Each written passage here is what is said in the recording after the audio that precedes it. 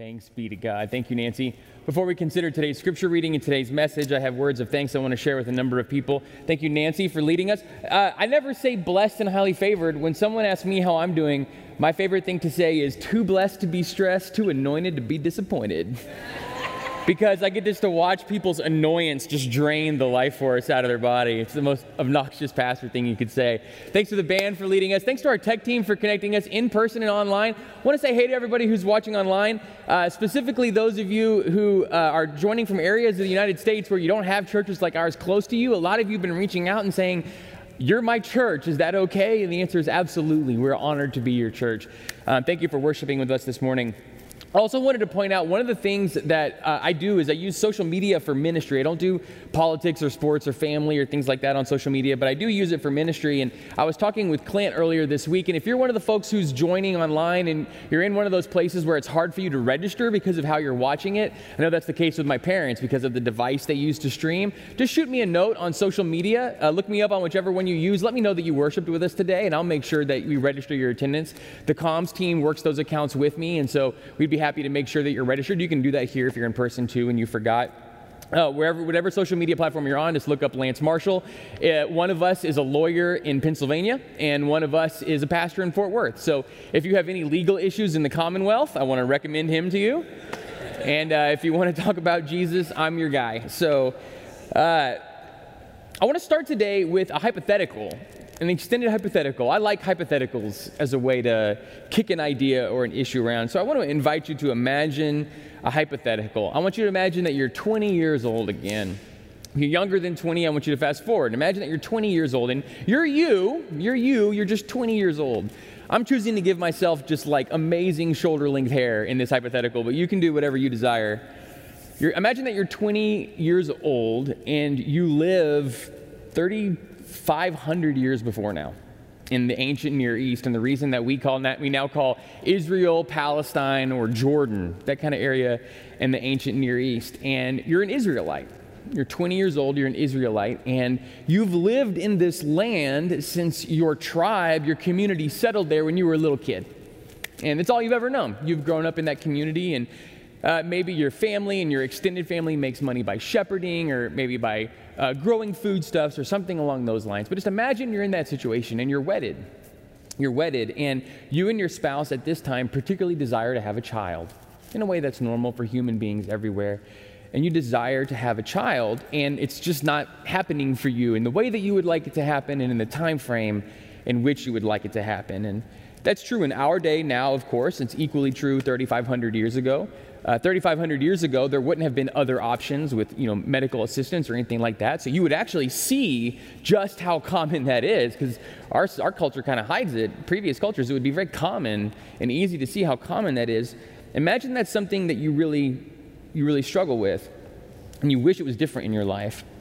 And then imagine in the midst of that struggle, you hear, there's people who've been living in this community and around us for a long time.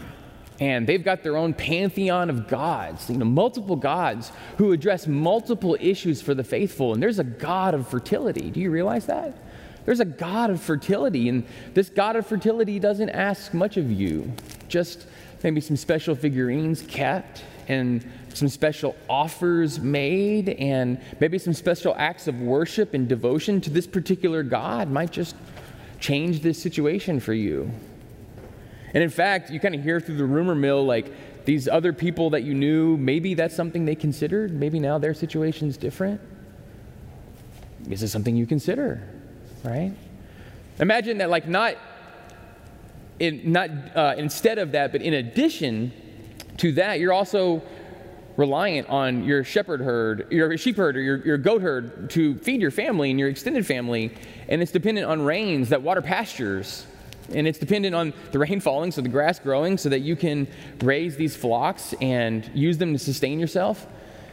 And the rains aren't falling. They're not falling. And you're part of a long and ancient community, and it used to reside in Egypt. And in your family now, for hundreds upon hundreds of years, there's been this little secret thing you guys do and don't really talk about much. But there's some little acts of observation, and maybe there's this other God who kind of helps out.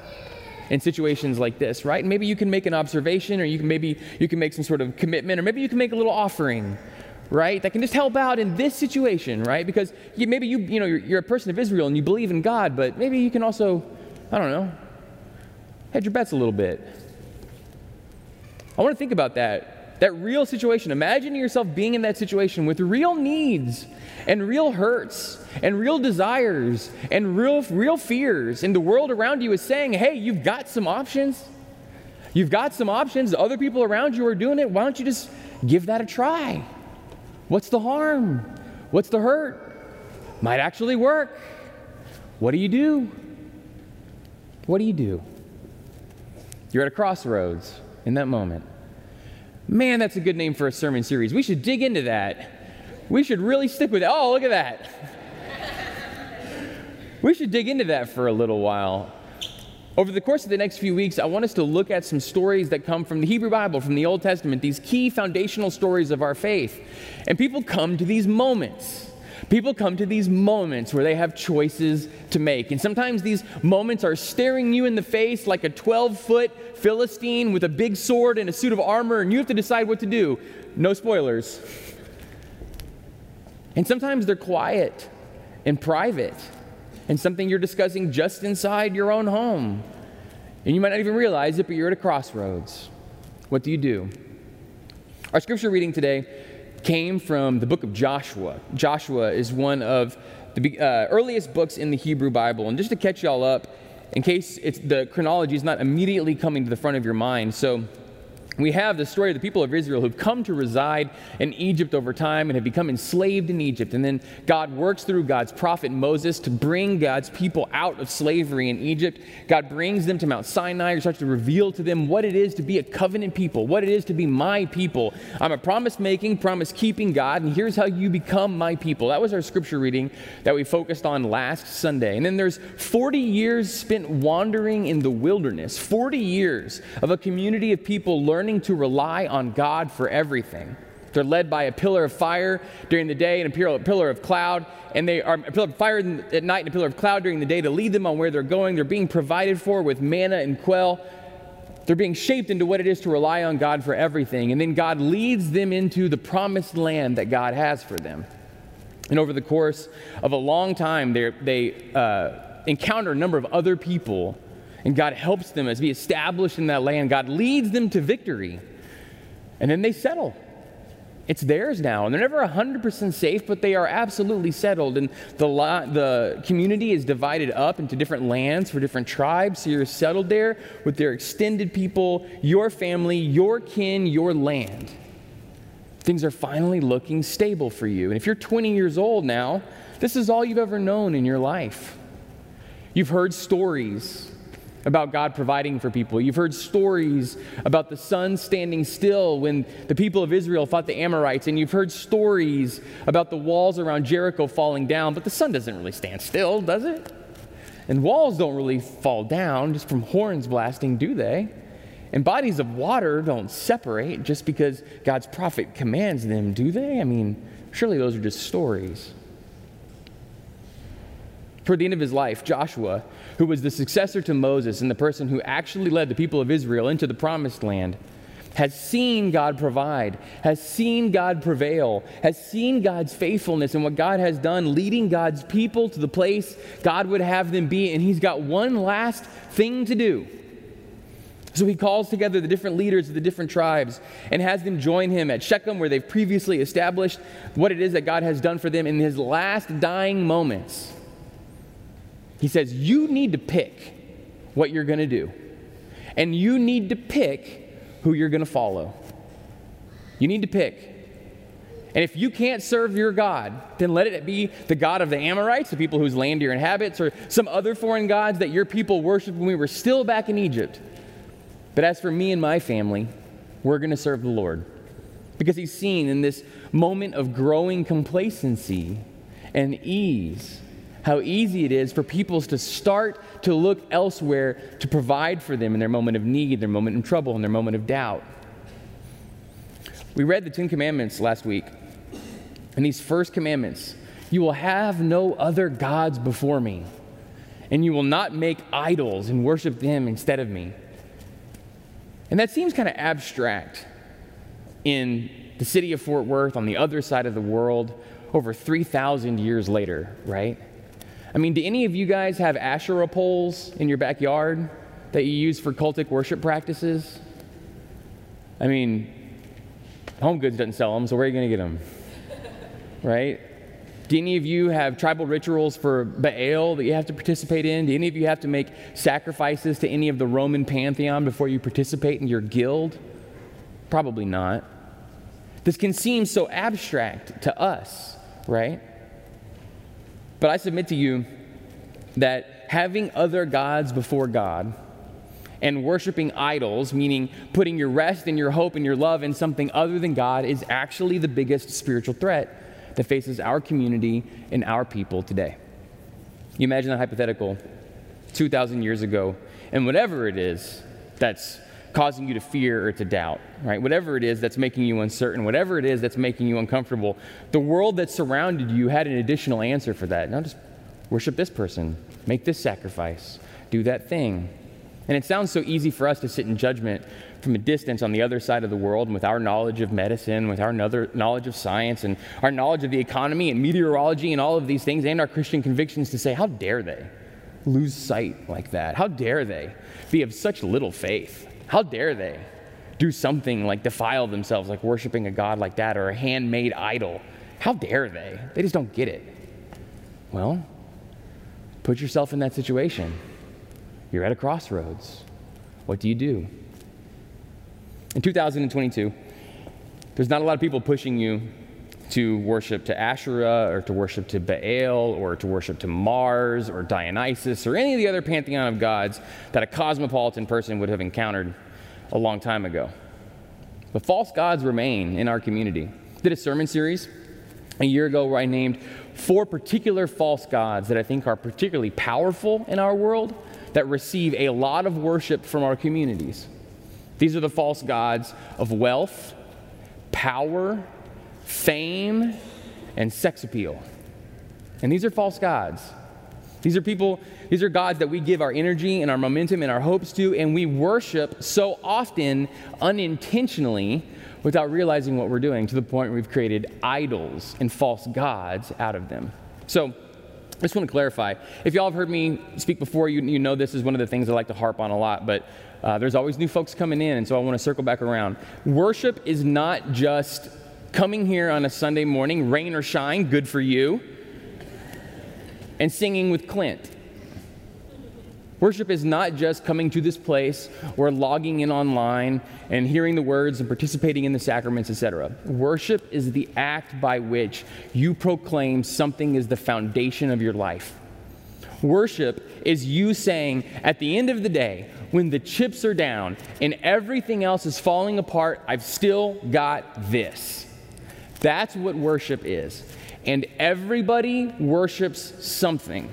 It's key to human nature. You are a spiritual being. Everybody worships something. The question is, did you ever intentionally sit down and say, this is the thing that I worship? That's what Joshua is asking people to do. He's standing to the people at this moment and saying, choose, pick. What is it going to be?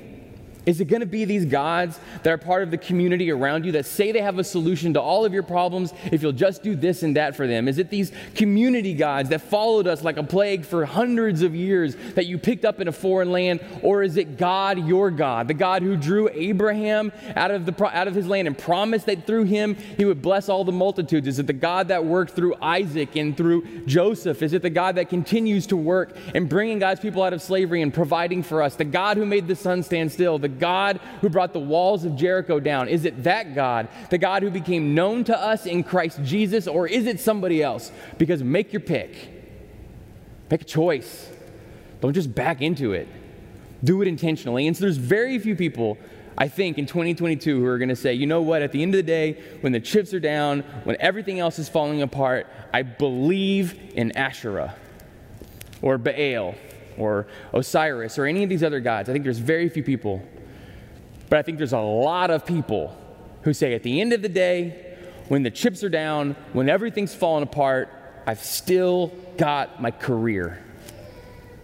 At the end of the day, when everything's falling apart, I've still got that bank account. At the end of the day, when the chips fall apart, I've still got this marriage. At the end of the day, when everything falls apart and when the chips are down, I've still got these kids. What you've done is taken good things, important things, wonderful things, sometimes even gifts from God, and you've taken them past loving them, caring for them, appreciating them, to worshiping them, making something that's not capable or stable or strong enough to be the source and the foundation for the entirety of your existence, and putting it there where it doesn't belong. For those of you who were shocked that I brought up examples like spouses or children, to anybody who has a spouse, let me just ask you, do you want to be the sole person responsible for their happiness, for their well-being, for their life, and their salvation? Do you want that? Do you think it's ever appropriate to look at your child, whether they're 2 or 12 or 22 or 52, and say, my happiness and my well-being and my life and my salvation is dependent on you? It's not fair. It's not loving. That's idolizing. Okay, so here's where we go from preaching to instruction, because I'm just feeling really Baptist right now. Don't tell them I said that. That's all like, you should. Like, okay, but how? Like, how? How do I actually do this? Do I just say the sinner's prayer and just go to brunch? Like, if life is actually about building my life on the foundation of Christ, if you hear this call from Joshua and you say, hey, maybe I never actually did it before, I was just going with the flow, but today I'm just going to make sure I do it on purpose. Yes, Christ is who I serve, right? Or maybe you're someone who's never actually considered that at all before, and this feels kind of radical and maybe a little bit vulnerable for you, but you've tried everything else and that's only gotten you this far, so maybe I'll give this a try. And for the first time ever, okay, yes, Christ is who I serve. Now what? That's what I want to leave you with for the remainder of our time today. There's 3 steps I want you to consider. The first step, we just brought it up, is choose. Just choose.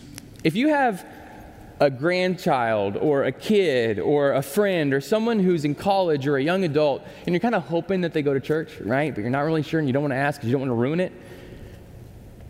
The question is not, did you worship this week? The question is, what did you worship this week? Because you worshiped something. You put all your time and all your energy and all your hope and all your eyeball focus into something this week. What was it? What did you worship this week? And for a lot of us, that's accidental and it isn't intentional. Choose whom you serve. If you say it's Christ, I've got a next step for you. If it's not, I'm not your guy. Number 2, you need to find your place.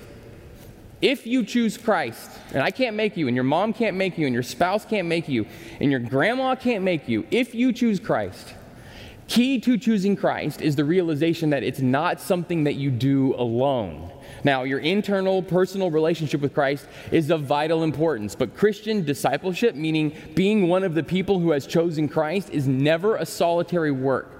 One of the greatest things ever that happened in this story of Christianity was the Gutenberg printing press and the availability for everyone to have their own copy of the Bible. But one of the greatest challenges that was ever presented to the Christian story is everybody having their own access to Scripture and then internalizing what it is to be faithful and not doing it as a part of a community. And I know that y'all are the ones that are here on a Sunday morning, so you're the ones who get it. But if you need to explain it to anybody else, it's not something that you can do alone. You have to find your place. And finding your place doesn't just mean the church. Finding your place means finding your people. And a key part of you choosing to serve Christ means finding people that you're going to do it with. We've been emphasizing this idea of finding your place together as a church over the whole course of October. And the language that we use over and over again is we call it worship plus one, but basically it's this. We need you to have your place that's not just you listening to someone with a Madonna microphone on. We need you to have some community of people who are expecting you, who know you, who are ready to hear your story and tell you theirs in return. Some people that can be praying for you and supporting you. Some people that for whom you can pray and support. That's just what it is to be the body of Christ. We don't do it alone. It could be something like participating in the men's breakfast. It can be a UMW circle. It can be a grace group. It can be a Bible study. It can be one of our service groups. It could be volunteering in the children, the youth, any of these other different opportunities. But it's moving from being a place where you go to a church to you're a part of a church. And I hope it's here. We've got so much. But if this isn't the place for you, then find your place. Because it's much too important to leave to chance. Choose who you're going to serve. Find your place. And then what do? You need to fill your plate. You need to fill your plate. And this is the language that we've used for 5 years to teach discipleship here at First Church. And I'm never going to get tired of explaining it because it's too important. It's too key. It's too vital. It is too foundational for you having the life that God made you to have. I've got 4 kids. And every night when we make dinner, there is a protein, and there is a grain, and there is a vegetable, and there's, let's be honest, a dessert. And what I want more than anything is an empty plate. I do not get it. There's the kid who just eats mac and cheese. And there's the kid who just eats the meat. And there's the kid who just eats the dessert. And what I keep trying to tell them is all of these things are good, but you need all of them, right? You don't need just so much of one.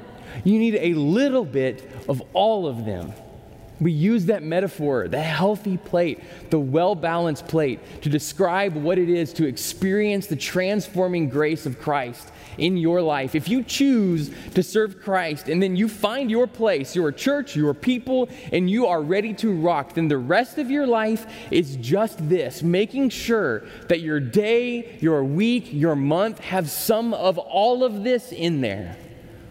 It has some worship. You proclaiming you, God, are the foundation of it all. Father, Son, and Holy Spirit. I am a flawed person. I need your help, but I am clear on this. At the end of the day, when the chips are down and everything has fallen apart, there is still you. You're the rock. You're the foundation. I'm saying it. I'm trusting it, and I'll do it again tomorrow. That is worship. Learning is actually learning the story. It's actually diving into the goodness of what God has for you. It's actually realizing that who you are and what you're going through and your needs and your experiences are not just unique to you, but other people have been there too and experienced God's goodness and God's grace right through the middle of it. I promise. And the story is there for you to learn, and it makes sense.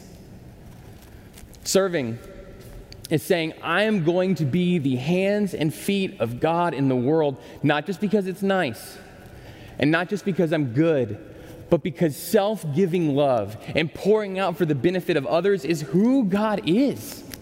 Shown to us in Christ Jesus, this is what God is all about, and this is what following God means. I'm not just nice, or I'm not just helpful, I'm actually modeling the one who's saving me every single day. That's what service is. Playing is realizing that this world, this life, is actually good. And it's not just a test for us to pass, and it's not a season for us to endure, but rather it's a good creation that God made us to enjoy. Giving is living sacrificially with what we have and putting our resources first.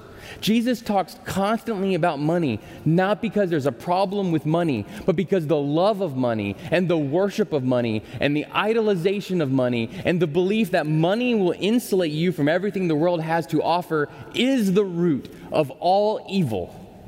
And so we live sacrificially and generously to make sure that it doesn't have that kind of a hold on us. And Nancy, our director of stewardship, is here. Nancy, close your ears. If you think I'm saying that just to raise money for the church, give it somewhere else. Give it somewhere else. I'm not saying that to raise the budget. I'm saying that for the good of your soul. I'm saying that for the good of my soul. If you think I'm up here just saying malarkey to raise the budget, give it somewhere else. It's a spiritual discipline for you. Okay, Nancy, on your muffs. Because that's the truth. That's the truth. We filled out our pledge card this week. We give 10% this year, every year, back to our mid-20s, and we'll never stop because of what it's done for our life and our hearts. And finally, don't pray because you should. Don't pray because it's the right thing to do. Don't pray to check it off your list. Pray because Christ is alive and real and risen and present. And over time, and it takes time, and with practice, and it takes practice, and then getting better, and it's something you can get better at. You can actually begin to hear and know and feel the presence of the living Christ in your everyday life. It's about way more than just lifting up your problems and receiving solutions. It's about way more than lifting up troubles and receiving peace. It's about living the life connected with the one connected to all. Choose who you're going to serve. Take a moment and actually think about it. What is at the foundation of my life, spoken or unspoken, and don't let it be unspoken anymore. If it's Christ, find your place. Find your people. Find folks who are struggling on this journey just like you are. And it's in that shared effort that you can grow, and so can they. And finally, live a life balance with these means of grace, this real power, this real work in your lives. If Joshua is standing right here, he says, choose. Choose who it's going to be. Is it going to be social media followers? Is it going to be college football? Is it going to be endless wardrobe adjustments and cosmetic procedures? What's it going to be? Choose. If you're one of the people that says, it's Christ, all my doubts, all my hurts, all of my hang-ups, it's Christ. Here's what's next. It's time to choose. Let's pray.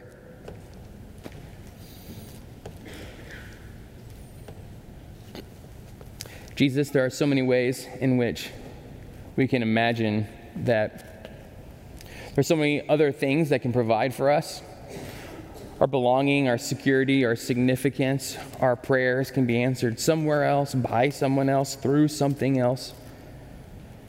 Lord, help us to realize that whatever we need, the answer is found ultimately in you. For those who are in a season of complacency and needing a chance to recommit, needing an opportunity to refocus, I ask that you pour out an extra measure of your grace and presence. For those on the fence, for those considering for the first time, I ask only that you help them see how whatever you call them to is better than whatever you call them to leave behind. Lord, guide us, keep us, shape us in your image, and it's together that we pray the words that you taught us to pray, saying, Our Father, who art in heaven, hallowed be thy name. Thy kingdom come, thy will be done, on earth as it is in heaven. Give us this day our daily bread, and forgive us our trespasses, as we forgive those who trespass against us. And lead us not into temptation, but deliver us from evil. For thine is the kingdom, and the power, and the glory forever. Amen. The great mystery of faith is that for every step that we take, Christ takes 10 steps towards us, right? He gives us the freedom and the openness to respond to him and to receive him. And when we do, he makes up the distance so quickly. A perfect example of this, something that we can taste, touch, feel, and know, is the sacrament of Holy Communion. On the day that he was to give himself up for us, the day before the crucifixion, Jesus had dinner with his disciples, his followers, the apostles, his best friends, and knowing that they would see his body broken, he took a loaf of bread, said, Take this bread and eat. This is my body, which is broken for you. Do this in remembrance of me.